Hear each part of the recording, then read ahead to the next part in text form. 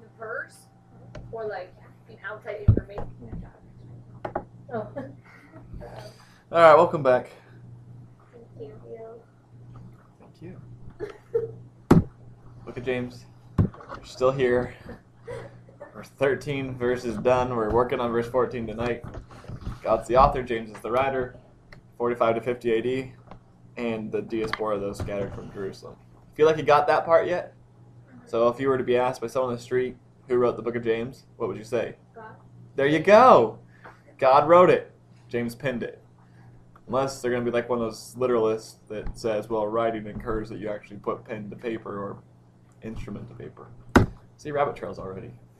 James deals with one topic, true spirituality, in which he shows in evidences of faith in action, self-control, unselfishness, generosity, and impartiality and patience, and then submission to God through prayer. We are still on faith in action, for the record.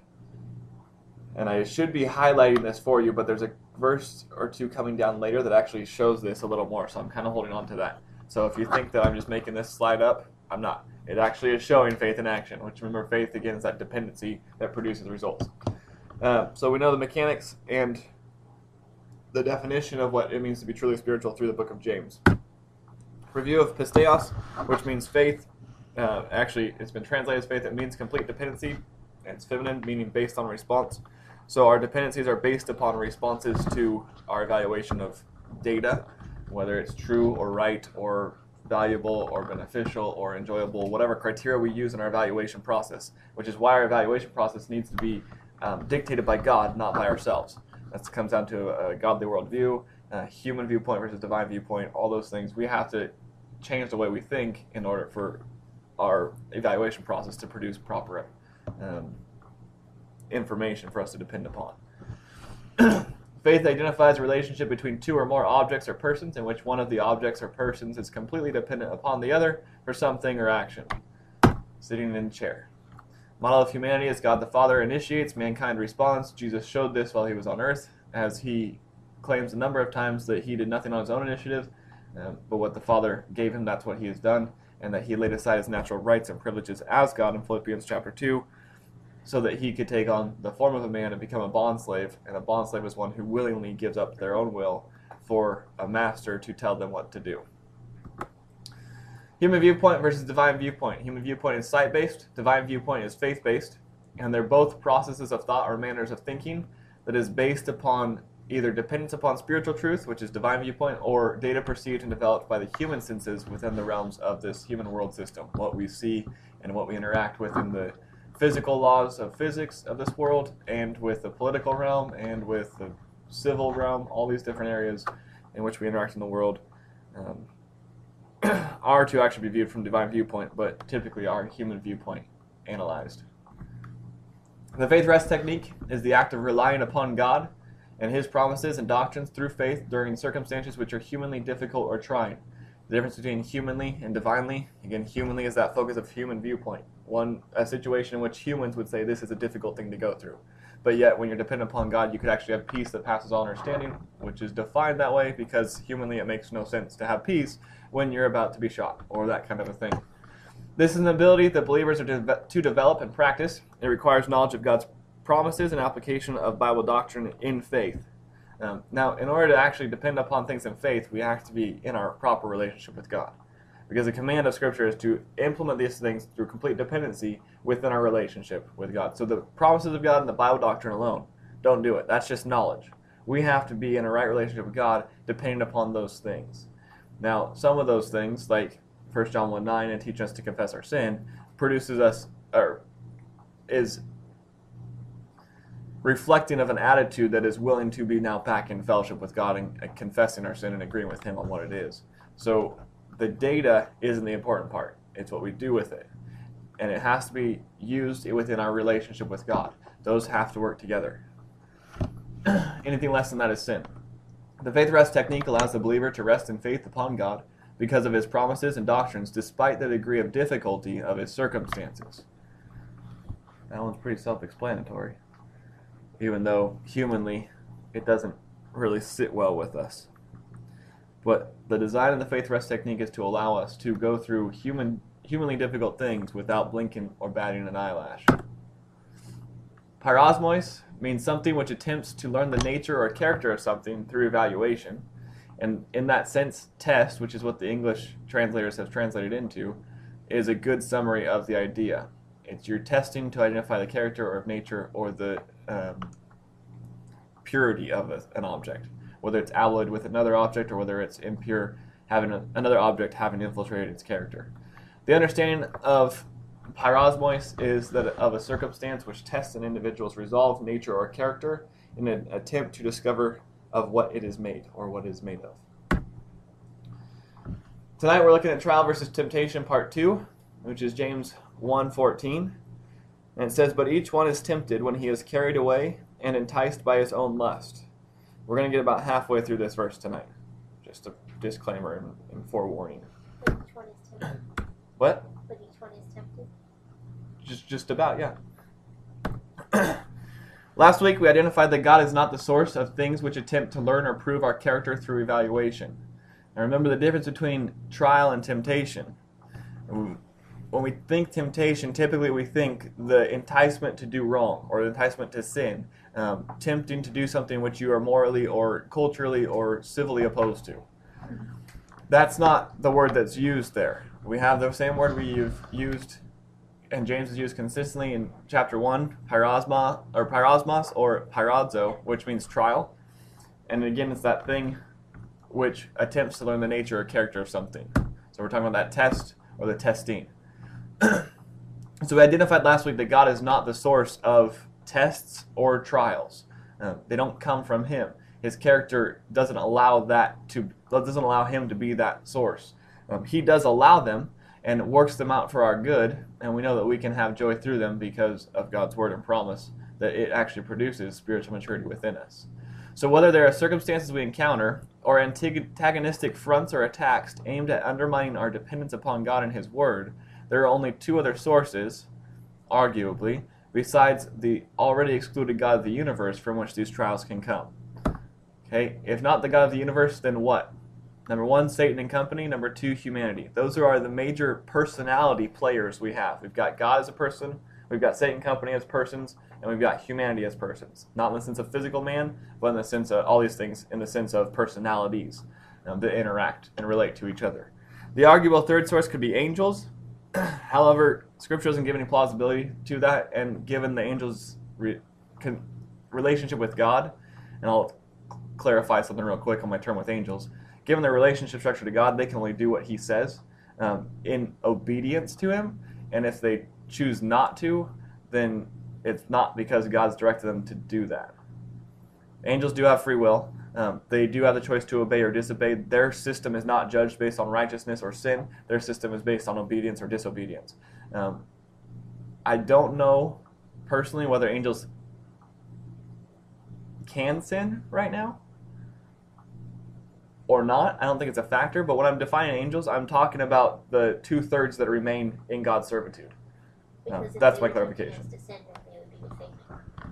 Right. They would have crossed that line and become the opposite side. So their structure, the relationship structure they have with God, means that they're doing His bidding. So if angels, in the sense of the 2/3 that are in service to God, are part of this process, then it's as if God Himself is, because the command comes from Him to do what they are told. So we really have two major players left, Satan and company and humanity. Now Satan, again, is an angel that God created and who was lifted up in his pride and said he will make himself like the Most High. God cast him down to earth. I believe the Bible teaches. There's speculation on that. I think in the Hebrew it's pretty clear. And he took 1/3 of angels with him. I think pretty much across the board, conservative scholars identify that as no other option except for the 1/3 of angels to be now demons as we know them. So when I use the term angels, I'm referring to the 2/3 that are still in obedience and service to God. When I use the term Satan and company, I'm referring to those who rebelled. So Satan and the 1/3 that he convinced to go with him. Then humanity, obviously, humans could be the source of temptation. Source option number 1, Satan and company. 1 Peter 5:8, these verses are just some evidences from which we understand that Satan is a tempter and that Satan and company actually participate in this process. 1 Peter 5:8 says, "Be sober, be on the alert. Your adversary, the devil, prowls around like a roaring lion, seeking someone to devour."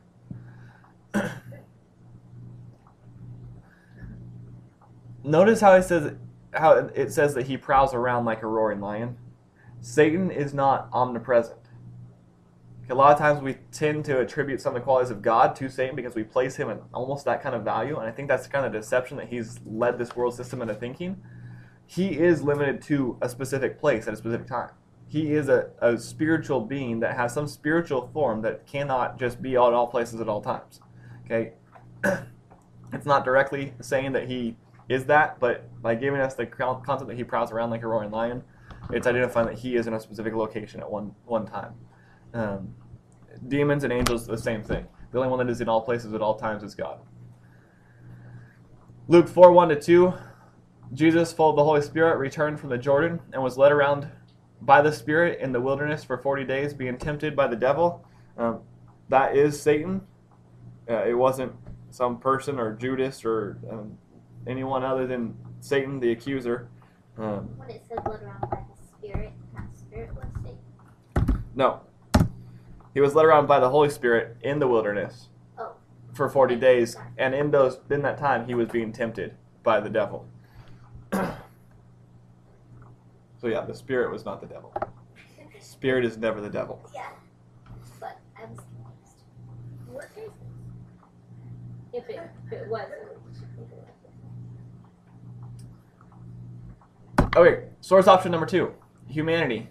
James 1:14-15, the verses we're currently studying, would kind of indicate that there's some role humanity plays. Each one is tempted when he is carried away and enticed by his own lust. Then when lust has conceived, it gives birth to sin, and when sin is accomplished, it brings forth death. Now, these again are our options that people have assigned to the source of temptation, and that theologically people assign to the source of temptation. I am not saying that these are the sources of temptation. We haven't proved that through Scripture yet. Yet? We haven't proved whether they are or not yet. Yet. We haven't studied that. And then 1 Corinthians 8:9, but take care that this liberty of yours does not somehow become a stumbling block to the weak. This is a verse I have always had a hard time with.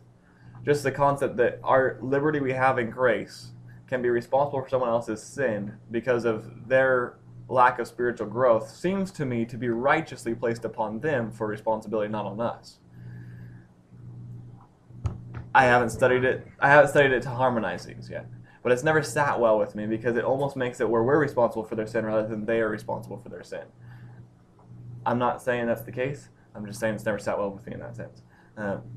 But there is, and contextually in verse 8 and 10 in 1 Corinthians, there is something to be said about being sensitive to the spiritual maturity of others around you so that you don't end up leading them into a place of sin where they are responsible for their sin.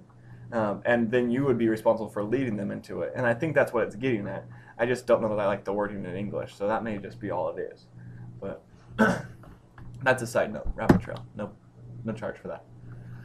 So through James 1:14, we can identify the source of temptation, and in doing so, identify the mechanical process of temptation. Now this is huge. If we want to overcome temptation, and we're commanded to, if we actually want to be able to do this, we have to know how temptation works.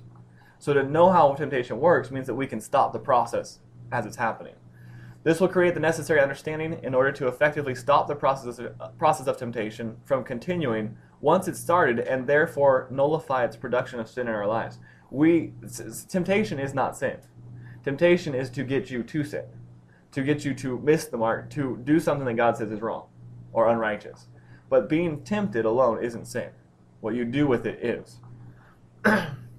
If we can stop the process of temptation by knowing which part of the process we're in and knowing which part we may play, then we nullify its production of sin in our lives with our own free will. Okay, verse 14. Ekastos de pyradzo, but each one is tempted. The process of temptation is introduced by Jesus through the phrase, each one is tempted. And immediately following this introduction, James identifies the mechanical process which explains how temptation occurs, given the necessary components needed for temptation, as well as the order of operations of temptation. So we will learn in the rest of this verse the components necessary for temptation, and then the operation and the order in which temptation operates. Was there a question? Was there a heresy? I thought I saw a hand go up. No. Okay.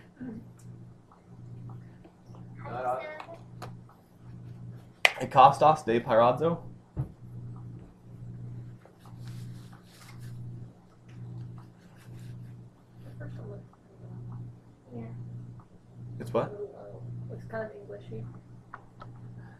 Yeah, after a while, this will all start looking Englishy. Englishy.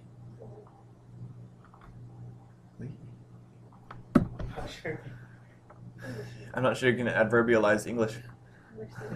Ekostos is a substantive adjective which identifies the subject of James's statement.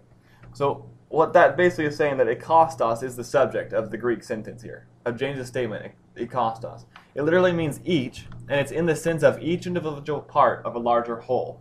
So each one of us is studying the book of James when we're at Genomite. The larger whole is the group of Genomites, and each one of us makes up a Genomite, okay? So the focus changes from being the entire group is studying to each individual is studying the book of James. So the emphasis is on the individual part of the larger whole. And that's why we get that concept of each one, and there has to be a group implied. Each one out of group. That's the accurate understanding of ekostos. Because ekostos deals with each individual part of a larger whole, it creates a category or group wherein each individual part is categorized. This is what I said the last part of that last slide. Because ekostos deals with an individual part of a larger whole, it has to have a larger whole for that individual part to be within. Okay, so there has to be a group, there has to be a category. That's all that is saying, is that ekostos creates a category, a group, wherein each individual part is categorized within that group. For example, the statements a group of persons versus a group of people. A group of persons is typically grammatically disfavored. It's not good. But what it does say is that there's a group of individual people, individual persons that have personalities and different character traits, versus the phrase a group of people, which says there's different humans. And they're all classified as humans or people rather than persons, individual beings with individual unique characteristics. If you catch me using that phrase, a group of persons, or talking about persons instead of people, that's what I'm trying to emphasize. And that's directly because of the studies of Greek infiltrating my English syntax. The Bible does this in a number of areas to emphasize the individual unique characteristics of each human or each item in that larger group. The difference, even though a group of persons is disfavored in English, between the two phrases highlights the use of ekostos by James, who is identifying not the group wherein many individuals are located, but rather the distinct individuals and the uniqueness of the individuals within that group. It's not just one stick that's always the same. It's one stick that's tall, one stick that's short. It's different people, different characteristics, different individuals. Parazite is not unfamiliar to our study, and James has used it on a consistent basis. It comes from paradzo, which is the verb form that means an attempt to learn the character of an object through evaluation. This is how they've translated tempted versus how they've translated trial. A trial is something that attempts to learn the character. A temptation is something that attempts to learn the character. So in other words, the temptation is the trial, but the trial is not the temptation. It's just a verb noun. It's a verb-noun difference. That's all it is. I will use the word test or trial instead of tempted, as I consciously was able to, because tempted carries a different connotation to us in our minds. We have that process of being enticed and drawn out, which comes up later, and we'll see a word that works better for tempted next time we get around to our session. We don't actually get that far today. So in verse 14, parazite is a passive verb. And if we've learned anything about the passive yet, we identify that the subject is acted upon by the action. So someone is acting upon the subject, each individual of the larger group, to tempt them or to try them, to attempt to learn the nature or character of that individual through evaluation. They're receiving the action, if you will. It's being placed upon them to be tempted, to be tried. Someone is testing them, evaluating them. Now what this means is that the individual being tested isn't one testing themselves. Okay? We test ourselves sometimes when we're going to like a sporting event and we're competing. We train, and then we test ourselves against competitors. That's not what we're talking about here. We're talking about something that is actually testing us versus us testing ourselves, having disciplined ourselves and trained ourselves. As a passive verb, that's what parazitai identifies, that each one is acted upon by some source which is attempting to learn the character of each of the ones being tried. It gets kind of a little wordy in here. Okay? But each one is being acted upon by a source which is attempting to learn its character through evaluation. That's what's happening. Now James explains how it happens. Question, go ahead. Good thought process here. But if the person testing is always the one trying to learn their character, or can there be someone testing it so someone else can learn that character? The word would indicate that the person testing is the one who's trying to learn the character because it's part of the definition. But I don't think it's exclusionary because that the one actually performing the test, like say there's a demon, okay, Yeah. and there's indication in Scripture that there are demons assigned to specific believers to do certain things. And some people believe we got a guardian angel and then a demon, and we got the little two guys on the shoulder thing, right?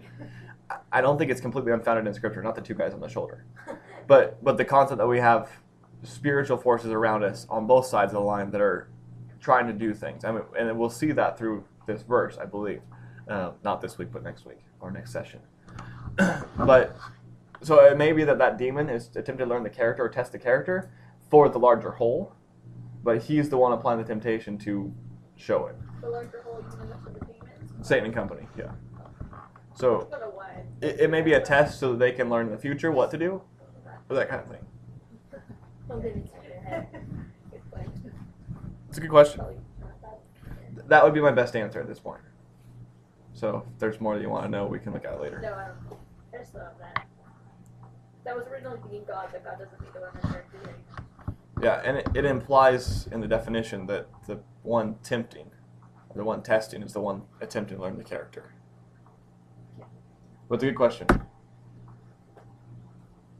Okay, the Greek order is entirely different than the English order.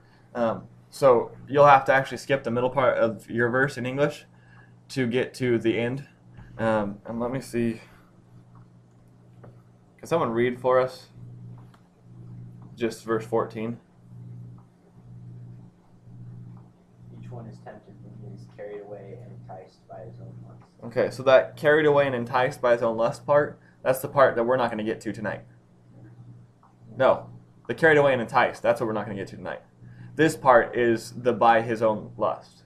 Okay, so just take that carried away and enticed, lock it up, put it away for next time. Put little ellipsis there, those three dots. Each one is enticed under his own lust or by his own lust. That's what we're going to focus on tonight.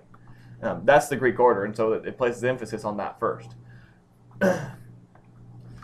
So the order of the Greek actually goes hupotes, idios, epithumios, and literally it means under the own lust. Now, hupa is a preposition which means under, and it has the... Sounds like something else? No, this is the word, right? Hupa? Yeah. It has the concept of either stabilizing something, and it can be used to like be a support for something. Like we're supposed to remain under trials, and in that sense we support the trial above us versus it crushing us or us side-skirting it. So it carries that connotation with it that it's supporting something. Understand. When you understand something, you're standing under in support of it, in agreement with it. Not necessarily personal agreement, but you have understood the concept, and so it's supported within your mind. That's the concept of hupa. Now, when it's used with a genitive or ablative case, which it is here with tes idios, those two words in the middle, it actually identifies agency. Okay, this is a secret agent, right? It is the agent by which something is accomplished. Okay, it's not a tool, it's an agent. It's an acting force that operates, that shows that hupa tes idios is an agent that works and does something. Okay? That'll make a little more sense as we keep going here. But it means under, literally, and tes idios literally means the one's own, which again makes no sense in English apart from what we would say further elaboration regarding idios. Idios is not idiot. Okay, the Bible says, "Call no man a fool." It does, however, identify men as morons, either in God's eyes or morons in man's eyes. So you're a moron in either capacity. Either in God's eyes or in man's eyes. Those are our two categories. People are all morons. That's biblical. You can say that. I wouldn't say it with bad motive, though, because that would be sin. Hoopa, I say hoopo because of a bad practice I picked up. You had it there, it's pronounced Hoopa. So is that Hoopa? That's hoopa. When I spell with the H, that's hoopo. Oh. That's just part of the learning my transliteration pronunciation thing. Yeah. And the only reason I don't put AH is because it changes it to an alpha instead of an omicron. So it's a totally different letter to put AH. So it's a soft O. I do oftentimes say hoopo though. And I don't know why I picked that up, but it's hoopa. Say. Yeah, and opho, it's the same thing, yeah. Okay. Tes idios literally means the one's own, and it comes from that word idios. Idios refers to that which belongs to an individual and which is peculiar to that individual. And by peculiar, I don't mean odd, I mean specific and unique to that individual. That is Jamin's Bible. We all have Bibles, but that one is peculiar to Jamin. It is his. It's got his notes in it, it's got his names in it, it's got his little doodles in it from Ginamai. It's got all that stuff in it. Just like where it says that we're supposed to kill your people, right? Right. Part of God's own. Except that that's not idios. It's not that word. Actually, that word is in that It's phrase. the same meaning. But it's the same concept. It's actually, that's God's reserved for himself a people for his own possession. And his own is in there. That's that idios. But possession is that word for peculiar. I'm just saying We that come your out. meaning is like God. Right. It's specific. You're right. Sorry, that was a side note. Again, free charge. The Exegetical Dictionary in the New Testament, which is one of many dictionaries that I would recommend using. I say use every dictionary you can because the dictionaries have to kind of be harmonized themselves to understand the definitions without getting too much into that because it's kind of frustrating at times. But the Exegetical Dictionary of the New Testament defines idios in this way. It says, one's own, peculiar to, or belonging to an individual. So you get that concept of a specific thing that is peculiar to an individual. It is theirs. It is their own. When the Bible uses the phrase, I forget what it is exactly, but there's verses that talks about living with your wife in an understanding way. It's using this phrase actually of idios gunaika, which and gunaika is woman, not wife. There's no actual Greek word for wife. It's always woman, and it's each man with his own woman. He has a specific, unique woman. Whether you believe in that specific, unique woman being prepared before they were married, or that woman is specific because it's his now that they're married or they're together. It's not giving credence to either of those. It's just identifying that specific peculiarity. Women are peculiar to men. Oh. Idios identifies that an individual possesses a specific object or person and that the object or person is unique to that individual. They own it, it is theirs. It's coupled with epithumios in James 1:14, so we have tes idios epithumios, the one's own specific lust, the one's own peculiar lust, or the peculiar to lust. Epithumios is a genitive noun, which refers to desire that overrides rational thought process. This is going to be evident when you take that definition, you plug it into your history, and at times where you saw that you knew you shouldn't have done something, but you were tempted to do it, you will see that your logic was overridden by your desire to do it. If you don't see that, read Romans 7, because the Apostle Paul says that all humans go through that same process. That which we choose not to do, that we've identified logically we will not do, and we've made a specific statement not to do, we end up doing. It's the sin nature that's within us. The part of that sin nature is this epithumios, the lust or the desire of the sin nature. So epithumios refers to, we translate it as lust, and it refers to desire that overrides rational thought process, or logical or typical thought process. It typically represents desires for either morally or culturally forbidden objects which are consumed apart from moral, ethical, or cultural consciences, or the logic which would argue against its consumption. In other words, we know it's bad for us, we know we're not supposed to have it, but we want it. And knowing that it's bad for us, knowing that we're not supposed to have it, knowing that it doesn't do any good for us, doesn't keep us from wanting it and doesn't keep us sometimes from acting for it. That is what I mean when I say, in other words, it is a felt desire rather than a thought desire. There's two types of desires that God has set up in Scripture. One is a desire that is based upon a plan. That God says, this is the outcome I desire, this is the plan I will implement. It's a thought-out desire. The other is a almost instant gratification kind of concept. Is that, ooh, that looks good, that sounds good, I want that, I feel the desire for it, and I don't care what the logic is, I don't care whether it's wrong, I feel like I want it. It's the felt desire versus a thought desire. It's not planned out, it's not prepared for, it is an impulsive type of situation that actually may take an hour, 2 hours, 3 days to act on, sometimes longer.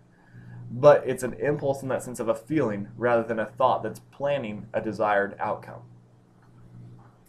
Question?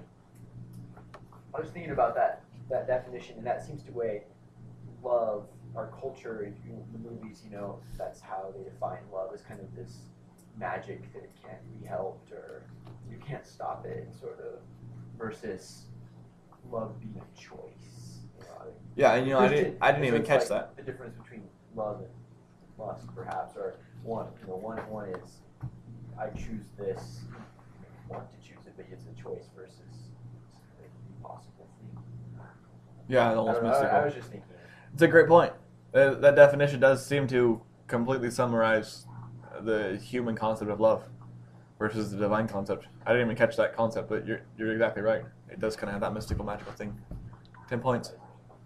Negative heresy for you. Gold star. He says fun stuff. You say fun stuff I got a too. negative heresy too. I know you got a negative heresy. That's good for use next time you're heretical. That's a big deal. Just pull the heresy coupon. But James Rascal Flat says love is unstoppable. Yeah. They wouldn't lie, would they? Jamin, no.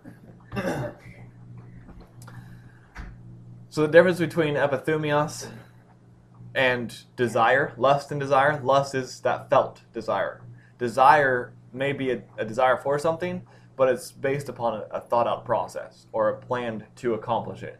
I desire to have a new car at some point in my life. If I want to actually make that desire a reality, I will have to plan out. Now, if I get a credit card that allows me to buy a new car, and I go buy a car lot and say, woohoo, look at that Mustang, I'm going for that thing, that's lust. That's the concept, is that it's a feeling. It's not planned, it's not controlled, it's not self-disciplined, it's not brought forth through a mental thought process at all. It's brought forth through a desire to consume. So in that sense, it's a felt desire versus a thought desire. So I'll use that term felt desire from here on out. I don't think I say thought desire, but that's what I mean by felt desire, and it might get a little confusing when we get to some of the other slides coming up. So keep that definition in mind. So the combination of taste idios with epithumios creates the understanding that each individual has a specific felt desire which is unique to him and which contradicts his moral, ethical, or cultural conscience, compelling him beyond logical thought and evaluation for the purpose of satisfying or satiating that desire. The combination of taste idios, one's own lust, one's own specific lust, one's own peculiar lust, creates the understanding that each individual has a specific felt desire which is unique to him and which contradicts his moral, ethical, or cultural conscience. I guess I should say which can contradict, because choice actually can stop this, but which can contradict his moral, ethical, or cultural conscience, compelling him beyond logical thought and evaluation for the purpose of satisfying or consuming, acting upon his desire.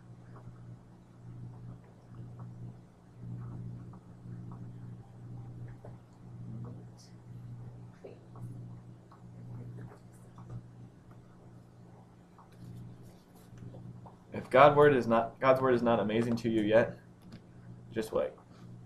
If you feel like it's not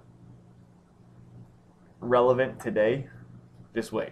And I know we don't really have that kind of thought process in this group, but if you have someone that comes up to you and says the Bible's not relevant, you're going to get a tool to look at and be able to tell them and predict things to them about how they've acted in the past, which I guess is really prediction, but without knowing how they've acted in the past, you'll be able to identify what they've done in the past, how they've interacted, if you understand this concept of one's own lust. And you will show them through that the Bible is relevant.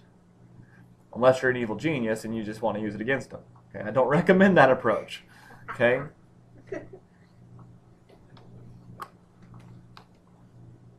Some of you guys are looking at me like I've tried that approach. Maybe that's just conviction. I don't know. I'm just trying to figure out what it'd be like to be An evil genius? I wouldn't go that route. It'd be kind of fun, though. There's that little guy on the shoulder. Get off of there, little buddy. Little non-buddy. All right, I'm going to say it again because it's a long sentence. And it's not a run-on sentence. I crafted it specifically not to be. I had a couple of ands in there that I got rid of, all right? Thank you. The combination of tes idios with epithumios creates the understanding that each individual has a unique, specific felt desire, which is unique to him and which contradicts or can contradict his moral, ethical, or cultural conscience, compelling him beyond logical thought and evaluation for the purpose of satisfying his desire. Now, the conscience, let's talk about that real quick. The conscience is programmable. It's part of our human soul. Okay, our morals, our ethics, cultural obligations, those are all programmed into our conscience. Our conscience is a part of our nous. It's our active mind. The Greek word is nous. It's what we operate from. Our worldview resides in that concept of our conscience and our nous. I think it's interesting that the Bible uses the word nous because the English word nous deals with the whole rope thing, right? And what does it do? It strangles something. And if you think about it, in a sense, your morals, your ethics, and your cultural obligations are strangled by your conscience, by your active mind, to hold on to them as operational protocols. So what I mean by that is that your conscience is programmable based upon your moral convictions, your ethical convictions, your cultural convictions, which is why we can have a far left liberal and a far right conservative. Because the program of the conscience is dependent upon our evaluation process and how we depend upon and accept things as being true or right.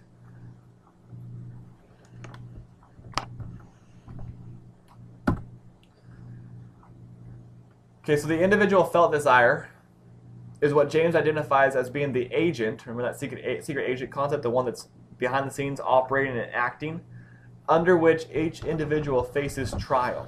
Okay, now we're going to focus from this point on with that word trial on being the concept of what James, or what the translators call temptation, in that sense of trying someone versus a circumstance which is trying, or a trial or tribulation in that sense.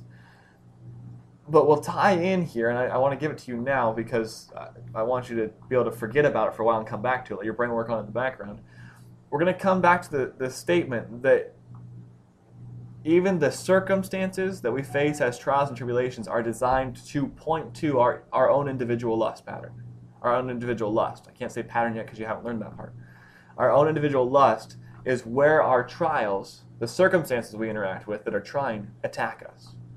Okay? Same as the antagonistic attacks towards rebellion from what we know is right consciously to this epithumios of our own lust. That is what we're going to be focusing on more in this next part, is that temptation concept that we've kind of been familiar with as a trial. Okay, so each man's trials will be directed towards the felt desire, which is specific to that individual, whether circumstances which are encountered or antagonistic attacks designed to attempt to learn the character of the individual through evaluation. The direction of the attack will be towards the specific lust of each individual. That makes sense, right? That's our vulnerability. That's our weakness. If we've got a castle, what are you going to attack? The weakest point, that gate. Okay, you're not going to try and drill a hole through the wall. That's 16, 18 inches of stone. You're going to go for the gate because it's the weakest point. Satan and company, I guarantee, know your own lust. They know your specific lust pattern. They know your specific lust. They know where to attack you. Or keep slipping in. Hey, you're ahead of the game then. See, that's where we're going. But 10 points. Okay.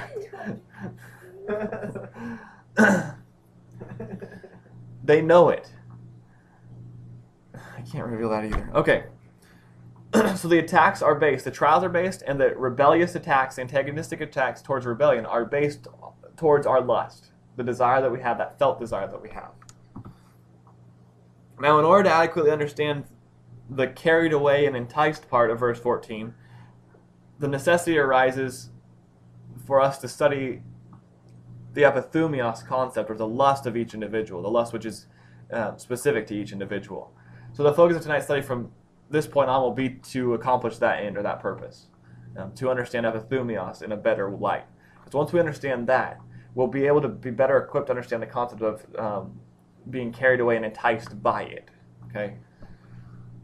So we're going to focus on side note number 1, side study number 1, tes idios epithumios. This isn't a note. It's a side study. As has been identified, tes idios epithumios is a reference to a specific felt desire, impulsive desire, which is unique to an individual. This lust is a part of the sin nature within each human, and it is a part of the natural tendency within each human to operate outside of the blueprints of God's plan, which consequences or is in consequence sin.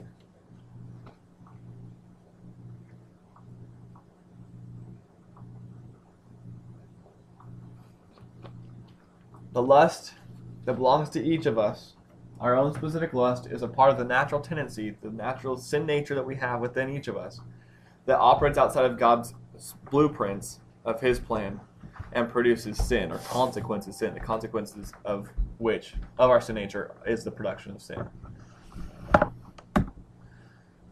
To be clear, sin is derived from the word hamartia, and it is a verb which means to miss the mark.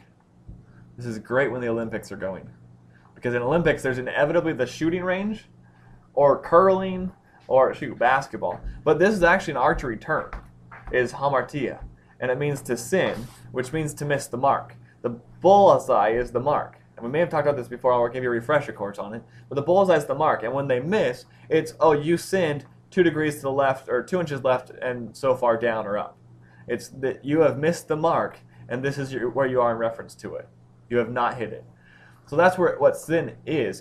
We use that word sin, and oftentimes it gets defined as, doing wrong things. And that's true. That's sinful. But why is doing wrong things sin? It's because it misses the mark that God has set, the standard that God has set. Now, the mark which is being missed is the mark which God has established. God alone is righteous. Therefore, God alone can declare what that mark of righteousness is. From the word dikaiosune, which refers to a quality of being conformed to the specifications of a plan. In other words, an attribute that you possess of being in conformity to a blueprint. Jamin, this will be great for you. As an engineer, to have this kind of concept, it's awesome. It's as simple as a blueprint. God has said this is a specification for what justice and righteousness is. You hit that or you miss the mark. So being in agreement or in conformity to that means that you're acting righteously. Being in disagreement or non-conformity to that means you're acting unrighteously. You've missed the mark. God alone is the one who can establish this because He alone is righteous. He alone is just. He alone is love. He alone has all the power, has all power, not all the power. So He's the only one that can actually establish this, which is why we need to focus on letting Him dictate what we are supposed to do. If we're supposed to live righteously, we have to be able to obey the one who righteously can say, this is what you're supposed to do in this moment. How do we handle a situation righteously? We have to be dependent upon God in our relationship with Him. We have to know what the Bible says. And that's the verse comes to mind, I have hidden your word in my heart that I might not sin against thee. So that same concept is that if we don't know what God's word says, we can't implement it into our lives. Now, God can still use His word without us knowing what it is. And we'll go back to Bible study later and say, hey, God just did that last week, 2 weeks ago. God's the one that can establish righteousness, which is why we have to be dependent upon Him to produce righteous deeds, to produce good works in that sense. We can't do it on our own because we don't have that judgment of what is right or what is just apart from God. The plan of God, which is perfectly just or right, is the mark which is to be conformed to.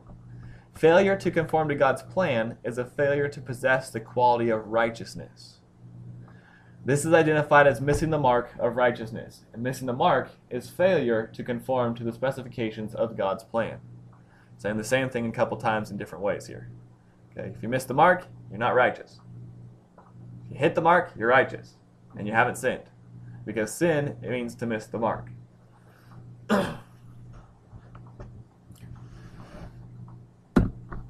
David the psalmist wrote, behold, I was brought forth in iniquity, and in sin did my mother conceive me. This doesn't mean she had an affair. It doesn't mean she was immoral or fornicated before marriage. This is a reference not to immoral conception by David's mother, but rather to the nature of iniquity which David was imparted upon being conceived, gestated, and birthed. I don't know if gestated is a word. It didn't come up in my spell check as being inaccurate, but I like it. This is a reference in Psalm 51:5 to David being imparted the sin nature, or what is termed here a nature of iniquity. Iniquity is sin. It's being full of sin, actually, of being full of missing the mark. It was given to David upon his conception, gestation, and birth. So when he came into the world and was born, he was already a sinner prior to birth. It was at the point of conception. Now we'll see a little bit about why that is. And if you're arguing with me in your head, hopefully we'll clear some of that up. Jesus experienced the virgin birth, and by this he bypassed the iniquitous conception, or the passing down of the sin nature. There's like major verbiage going on here, I know. It is through the male that the sin nature is passed on genetically, hence the necessity of the virgin birth. If Joseph had been the biological father of Jesus, Jesus would have been born with the sin nature. That's a problem for us, because now he can no longer be the Messiah. The sin nature had to be bypassed. Now Romans 5:12 says, therefore, just as through one man sin entered into the world, and death through sin, and so death spread to all men, because all sinned. Now, I got that little asterisk right there, and my note on the bottom says, because all sinned is better literally understood as upon which all missed the mark. The word because isn't actually in there. It's epi, which means upon, or upon this statement, upon this thing that supports this next statement, all have sinned. We haven't performed the action of missing the mark prior to birth. But upon the concept that through Adam came sin, and in death, being found with spiritual deadness, that spiritual deadness spread to all men through that male seed. Again, you bypass the male seed, you bypass the sin nature. Jesus is the only person that's ever been born trichotomous, body, soul, and spirit. Adam and Eve were created that way. We were all born body and soul because, just like David, we were born in iniquity. So being a sinner starts at conception. And it hit me, if you look at the chromosome makeup of the DNA structure for the male, we've got that XY chromosome. And the girls have what? XX, right? Why is there a difference? And I'm not saying that God originally created it to be XX for the male too. But it would seem interesting to me that the major difference is that X or Y that dictates actually the gender of the person. It seems odd to me that that one is different. And I'm not saying there's any scientific data. I'm not saying there's any biblical data. It just was a thought that fleeted into my head, and I said, oh, that's weird. And I sat there about 5 minutes pondering it. Okay, I'm not saying there's support for it. I'm not saying it is that's where the sin nature is established. It just seems funny to me. Women wouldn't have sin nature. Well, or they don't pass it down, which scripturally is accurate. Because they would also be born body and soul only, because they had a father. So if that Y chromosome possesses the sin nature quality, or is the chromosome in which the sin nature is passed down, then bypassing the male would have meant no XY chromosome in Jesus in that sense, from a male. Now I'm assuming he either didn't have an XY chromosome. This would prove it. If we could find out whether Jesus' DNA possessed an XY chromosome, we would have the answer to this postulation. What about animals? They have the same chromosomal difference between them. Do they? I'm not sure. Me either. It's a good question. Like I said, I haven't looked into it. It fleeted into my head. It was an interesting thought, but I'm not saying it's biblical or scientifically supported. Robin? I think if Eve would have been convicted of sin, or judged for sin, that it would pass down to the woman. Probably not because of the headship given to the male. Oh. And it seems like that is more part of the reason. Well, okay. But, yeah. Okay. Maybe that's why bulls are a lot harder to deal with than cows. And male goats are a lot harder than male bucks are a lot harder to deal with than goats. Yeah. I don't know, it's an interesting concept. I'd love to look into the XY And they concept. speak more. We pass. carriers. Yeah. Well, Our children. without women, you wouldn't pass anything. Oh, it's true. I'm just gonna feel guilty about things. That's a part of your epithumios. It is. Epithumios sounds like something you would get a cream for. Lotion for that. Dude, that's a bad epithumius. Who gets a medication for You got an epithumius on the epidermis. All right, so the XY thing, again, that's not part of the study. It just was interesting to me because and there's got to be some way to answer that question besides testing Jesus' DNA, because we can't do that, obviously. Not really an There's art. no mommy? What happened to mommy? And we can't find any of his children either to test, so don't believe that lie either. All right, so all humans born of non-virgin births, anyone besides Jesus, receive the sin nature through the male seed, which I personally am postulating as that Y chromosome. Not dogmatic on it, just saying I like it enough that I'm going to say that's what it is for now, and give you the disclaimer that I don't really know that for sure. Okay? I won't fight over it. It's not even in the Greek. You believe things because you like them. I believe certain things because I like them. It makes logical sense to me, but it doesn't necessarily mean that it's taught in Scripture. Okay? And if I were to be given evidence otherwise, it would change. Just for the record. Okay, so all humans born of non-virgin births receive the sin nature through the male seed. According to the anatomy of humanity, which we studied back in part 7, I think, or verse 7, man was created with body, with soul, and with spirit, trichotomous, created that way, by God's plan. Ooh, key words, God's plan. Hang on to those. Because of the fall, man became spiritually dead and was found wanting or lacking and desiring spiritual life. Cross-reference John 3, Nicodemus' fireside chat with Jesus, especially verses 4 to 6, where Jesus tells him, you must be born of the water and of the spirit. Water referencing the body and soul birth, or the physical birth. Spirit referencing the human spirit reborn within the male. Or within the man, not male. Male and female, all right? That's both.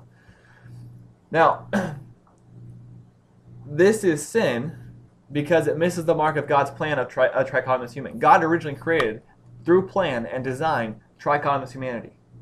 So if we don't have a spirit when we are born, we are already sinners because we are missing the mark of God's plan.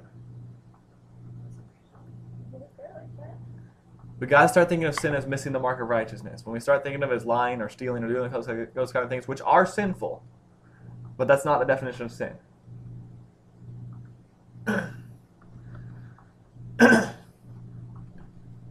A dichotomous human is a sinner in the sense that he has missed the mark, being not in conformity with God's plan. Man was created trichotomous. Lacking dichotomy means you're sinful.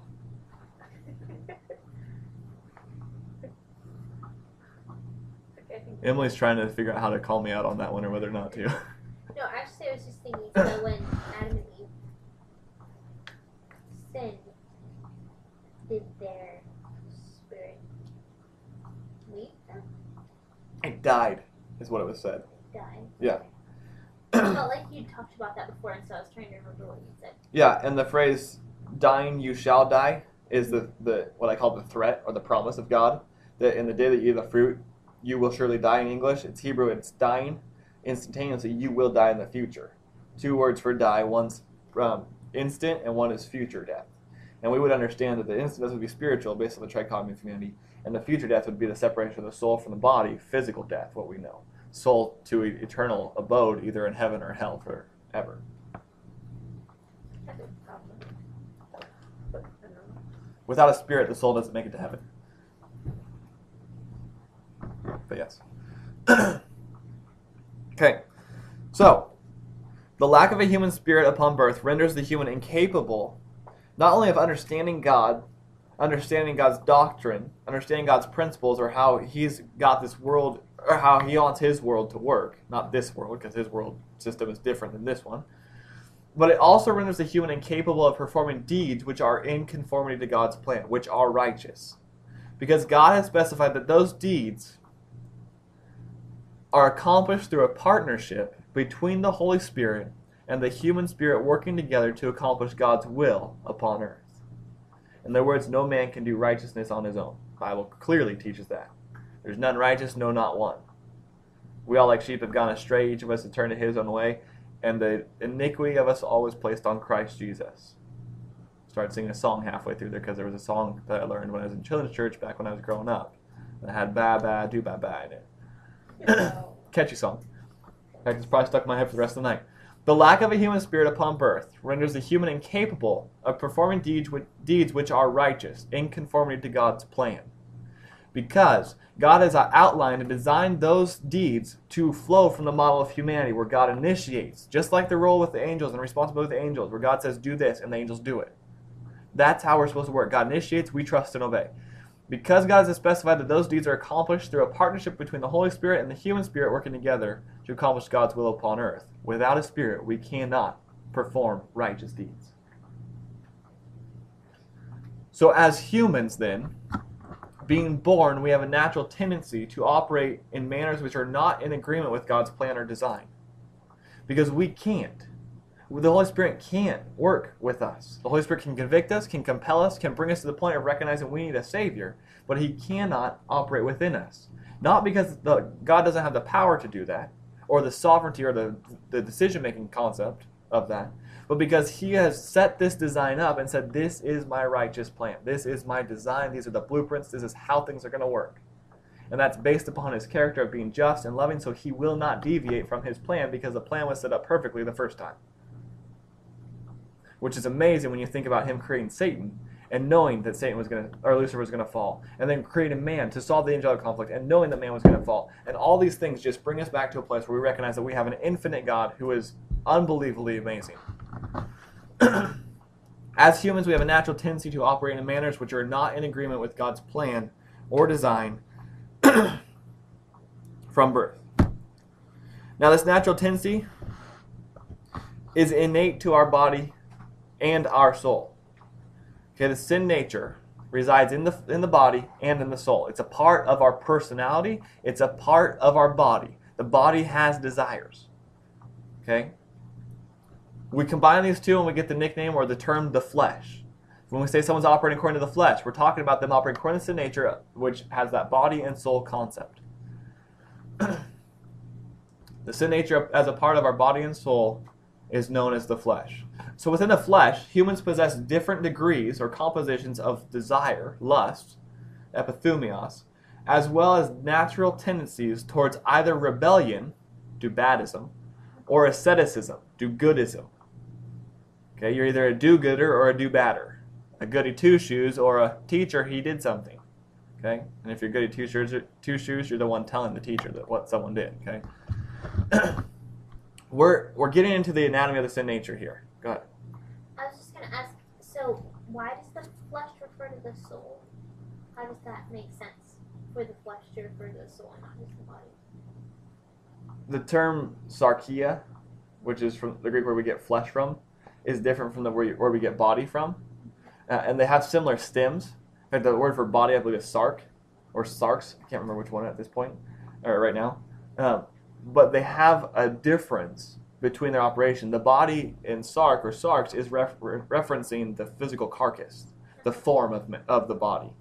The flesh incorporates the moving, active form of the body, which has to have a soul in it.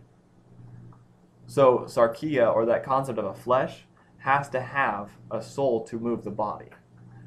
Now that's part of it. Scripture harmonizes that way all across the board. It's a good question. Do you have something to add, Jamin? I think an analogy. So is it in that when an animal, like say when a lion eats a person, it's not sin because they have a body but no soul. They don't know better. Human eats a human, they have the soul and the body. Is that so?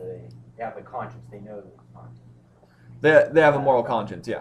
Is that and I think that's the difference. Together with the body that makes obeying flesh sin. That I might be mingling this all. The reason I'm hesitant is because while I'm not necessarily saying that animals have a soul, there's indication that they have a thought process in Scripture, which means that they have to have some sort of personality. I can actually look at my dogs and see the sin nature patterns within them. Now, whether that's valid or not, I don't know that I'm just imposing that upon them because of their behavior. I mean, you can clearly tell All of creation. what their sin natures are. They're all under the curse. Yeah, all animals are under the curse. But does that mean they have a sin nature? We don't know. I mean, I suppose so, because the curse wasn't a part of God's original design, which means if they're under the curse, then they are sinning or missing the mark. Under a general curse instead of a specific, Right. individualized. Right, they don't have a sin nature in the sense that we do, like the unique lust. Right. So that was why I was hesitant with your analogy, is because of that debate between whether animals have soul or whether they're just a body that chemicals firing. An instinct. Yeah. And I think they clearly make decisions. Whether those decisions are instinctual or not is what I think the argument comes down to. So, are you saying to have a mind and thought is the same as to have a soul? Not necessarily. If you have a soul, you've got a mind. But to have a personality, in the sense of a suke or a soul, is to have a personality, have that thought process, have that mind, the conscience that is developed and programmed. I don't know that I impose that upon animals. And I don't know that Scripture teaches one way or the other, at least that I've seen yet. And it may be in Hebrew, and that may be why I haven't looked there, because it's all weird looking. But Tell us about it. so I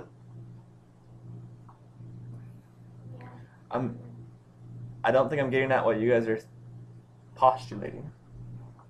I understand what you're saying. Yeah, I just. But what I'm getting at is that the term flesh comes in with this concept of a body and a soul. And when you're acting according to the flesh, you're acting according to the things that the soul and the body together demand as the flesh, rather than acting according to your body. Because we have actually, sexual sins and immoralities are sins against your own body, not your flesh. They're fleshly acts that sin against the body, and that's kind of where you can separate a little bit. So you're actually sinning against your body with sexual immorality, rather than sinning against your flesh. You make the choice to do that, so that's like your soul. With your soul, with your flesh, you sin against the body. That you do to your body as a body soul, a body sin. It's the flesh, which is the body and the soul, but it's sitting against your body. Right. So About like, if I like, but like cutting yourself. That's body sin.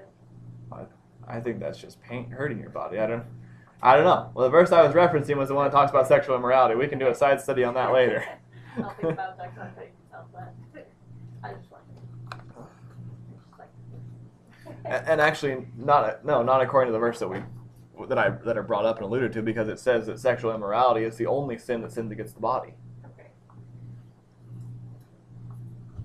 That doesn't mean the body's not involved in other sins. It's pretty much if you're sinning, the body's around. It's just, you really can't get out of that. my soul went and sinned somewhere. I mean, the worst you could do, the furthest you could go in this concept would be a dream state. And your body's inactive, but your mind is dreaming. Inception, yeah. Jesus makes it pretty clear that if you think it, you sin in that part. Yep. Yes. Then you sin in that part. It's that word "think" that needs to be observed. Okay. Did we satisfy the concept of the flesh versus the body? Enough. Not necessarily to convince or persuade, but enough to where you can see at least what I'm meaning by it. You don't have to necessarily agree with it. I think that'd be unrighteous, but that's fine. Not because I define righteousness, but because I've seen it. Look at me, I'm a dolphin. That's from a movie. Forget what movie it is. All right. Still on side study one. 1 of 5. I know. Seriously. No. I'm just kidding. This is our only side study tonight. All right. Within the flesh, humans possess varying compositions or degrees, meaning that Jamin and I may have a similar lust desire, but we may have different degrees of that lust. Okay, different depths of it, as well as natural tendencies towards either rebellion or asceticism, doing good or doing bad. Asceticism, think goody two shoes. An ascetic is something, or an ascetic thing is something that looks pleasant. That's why it's that term of asceticism, is doing things that are pleasant or nice or good. Do goody. Okay, the focus of James 1:14 is upon the lusts of the individual who is tested at the point or attacked at the point of their lusts in an attempt to learn the character of that individual through an evaluation. It's choppy, I know. All it's saying is that the point of attack in a trial or a test is at the sin nature, is at your lust, your area of lust. The way that the individual responds to the trial aimed at their lust is the revelation of his character. So, in that a trial is attempting to learn the character of the individual, how one responds to the trial being placed upon it reveals that character.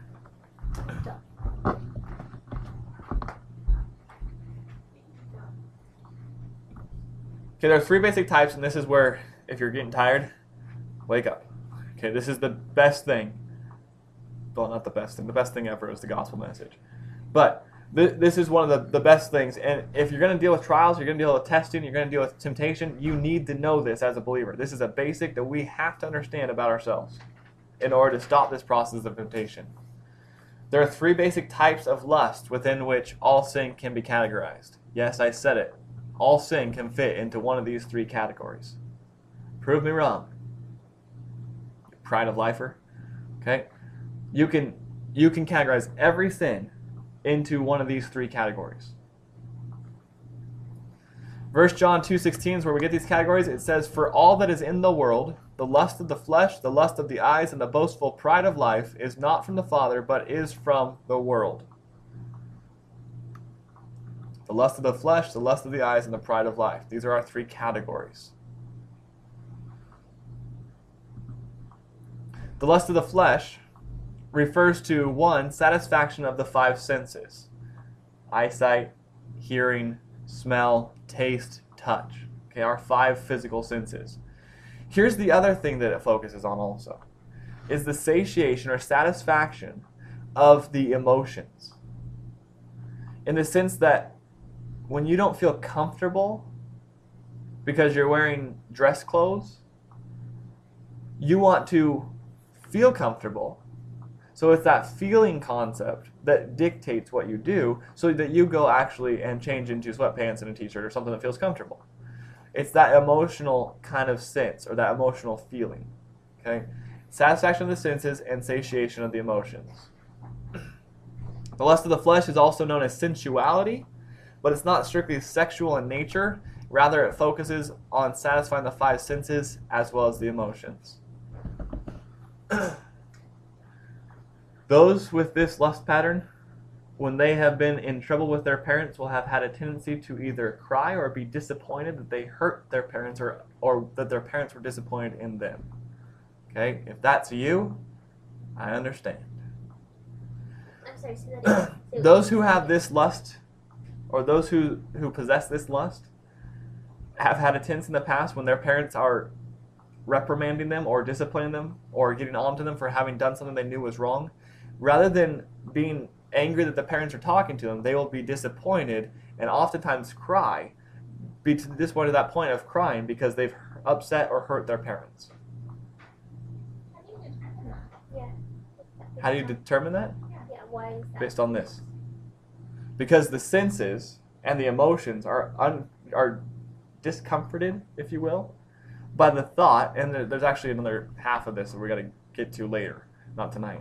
But it's the concept that you're a people pleaser, is that when you disappoint someone, it's uncomfortable. You couple that with the lust of the flesh and the disappointment, and you actually, and that do-gooder that failed, and you actually get this concept of the crying when you were told that you did something wrong.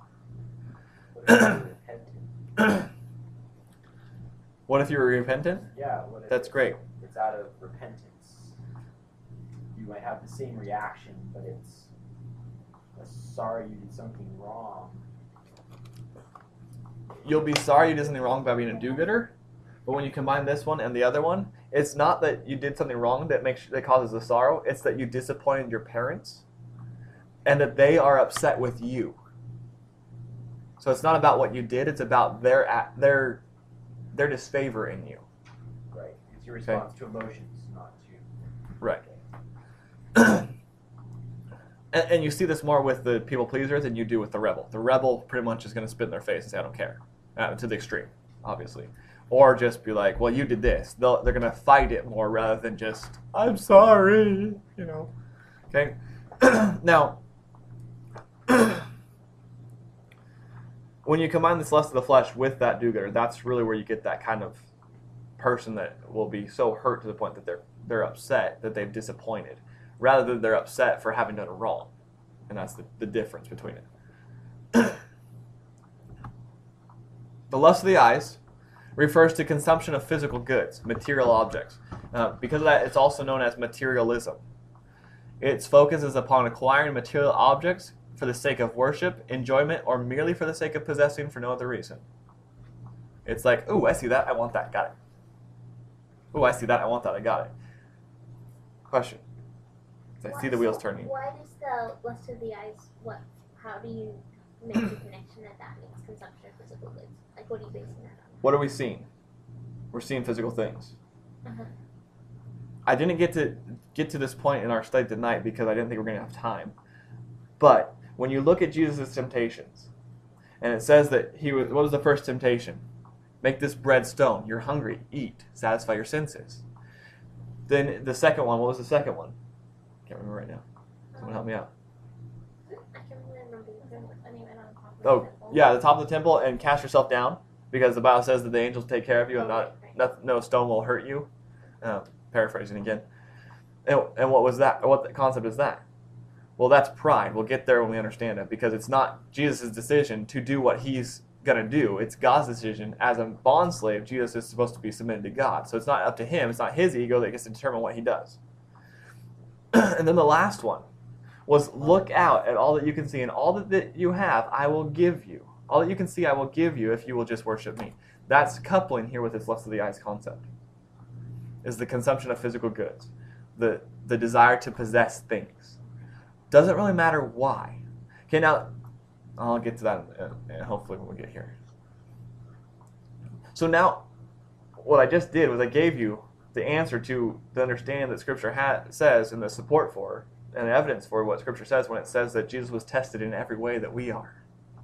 In the lust of the flesh, in the lust of the eyes, in the pride of life. In those three areas, he was tested. Now, we know he was tested in more incidences, but not in more areas, because those are the three that the Scripture identifies. The pride of life refers to, one, boosting one's own ego, and this is either internally or externally. Okay? If you're a rebel, if your natural tendency is to rebel and do your own thing, and you are a pride of lifer, you will externally boost your own ego. Because you're not worried about what people are going to think, about whether you're boasting or not, or boosting yourself up or not, because you don't care, you're a rebel. You're actually going to boost your own ego externally. If you're a pride of lifer that is a do-gooder, you're... It does, huh? And to some degree it can be. If you're a pride of lifer... Word of life, yeah. If you're a pride of lifer that is a do-gooder, you're going to do this internally. While externally, your actions appear to be good. But your preference, your favoritism will be for yourself inside. Number two, the pride of lifer refers to one who boasts one's own ego. So we got boosting one's own ego, making one look better than others, and then boasts about one's ego. Not comparing to others, but just bringing out their own, how good they are and how great they are. Okay, again, the rebel will do that more externally. The do-gooder will do that more internally. Number three, thinking higher of oneself than is accurate. The Bible doesn't say to think lowly of yourself. It says don't think higher of yourself than you ought to. What that implies is that there is a degree of, or a level of which you are supposed to identify and view yourself. And it's within the strengths and the capabilities that God has given you in your relationship to Him as a sinner saved by grace. We have to know who we are in order to actually do that. But a pride of lifer will think higher of themselves than is accurate. And this includes an entitlement mindset, meaning that, oh, I deserve that because I'm so good, or I deserve that just because I am. Okay, and ego is literally the word that means I am in Greek. It also includes a self-favored priority mindset, a mindset or a thought process, a set of thoughts that work together to say that, oh, I'm better than her, or I'm better than him. Okay, all these things are pride related. Now, it doesn't mean if you've thought that you're a pride of lifer. Not one instance of these shows that. Now, The pride of life is also known as egoism.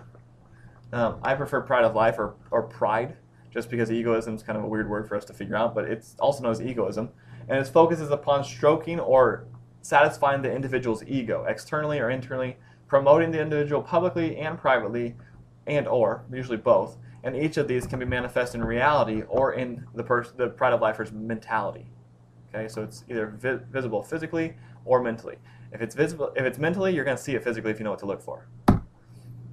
All sin can be categorized into one of these three categories: the lust of the flesh, the lust of the eyes, and the pride of life. So every instance of sin can put into one of these areas. Now, when I talk about each one's individual sin or lust, that's where we get this lust pattern concept. Each individual has a dominant lust pattern. A lust pattern is an evidenced behavioral pattern which reveals dominant behavior towards one of the three categories. In other words, when you confess your sins, and you do this for a week, okay, and don't do it with anyone else. Just if you recognize that you confess a sin, and you say, "Oh, you know what? I thought more highly of myself than I ought to." "Oh, you know what? I satisfied my senses when I shouldn't have," or "I disobeyed God in this, and I should have spent that money to serve God in some other way, and I just bought this," or whatever. Write down what you confessed for a whole week. Do this, and and analyze it at the end of the week, and you'll see a pattern come to surface of either lust of the flesh, lust of the eyes, or pride of life. Now, it may take time to develop an understanding of what each of these categories, what sins fit into each of these categories. Lust of the flesh, again, is satisfying the senses and the emotions. Lust of the eyes is desire for physical consumption, possessing physical things, and pride of life is that ego boosting. You'll see a pattern, and you should be able to see it now if you look back at yourself. But if you do that experiment for a week, you'll see a pattern arise. So you have a dominant lust pattern that is evident in your behavior and mindset, which prefers one of these three categories of sin. Lust of the flesh or sensualism, lust of the eyes or materialism, and pride of life or egoism. Now, behavior and mindsets, okay, just a disclaimer. There are 7 different mindsets that God has set up. That God has not set up himself, but there are mindsets that God says that we just operate from. So we may not actually have committed an actual act of sin other than possessing this mindset that dictates how we view things or that kind of thing. How many of you guys have, well, don't even answer this question, but if you've ever had an attitude of just annoyance, and you've been annoyed by something and that you don't fix it and you don't change your attitude and it becomes a mindset, then you go to sleep after that day of being annoyed by everything, you wake up and the next morning, no matter what happens, it's just annoying. That's a mindset. It's a mindset that is set upon this concept of annoyance that now when you look at it, everything's annoying. Or when you're angry and you just fix your eyes and you focus on one focal point, that's a mindset of I'm going to be angry. Okay? There's different actions that produce these mindsets, but it's a thought process versus an actual physical action of sin, such as rebelling and lying or stealing or that kind of thing. Okay? We may not have an action to confess. We may have to confess a mindset and understand that we have to confess our sin to be in a relationship with God that's growing and active and thriving. So your actions and your historical actions reveal a pattern which reflects your dominant lust pattern. This is the area in which you are most vulnerable to attack and are most often found defeated by trial. Satan and company know this. They know where to point the ammo at. They know where to attack you. They know where to tease you and entice you out to sin. They know where to allow or where to bring about trials that will actually appeal to this lust pattern that you have. Now, if you know what it is, you can combat it. Can, doesn't mean you will. You got to choose to. It's within the specific lust pattern which you uniquely possess that trials and testing will be aimed, whether circumstance-based or lust-based. Again, but each one is tempted under his own specific lust. Next session, we'll see that tempting under your own specific lust carries you away and entices you. Okay, and you can see that you kind of just float off, even though logically you're saying, I shouldn't be doing this. I know I shouldn't be doing this, but I just want it. Okay, that's the process that we're going to get to next time we get a chance to study Ginnamai. And this is the process that James identifies occurs. Knowing it will allow us to actually stop it and interact with it so that we can get to a point where the potential not to sin in a temptation is there. Or the potential is already there, but the probability is there, I guess I should say. So there it is tonight. Thanks for sticking with us. I know it was long questions. I know I see the hand.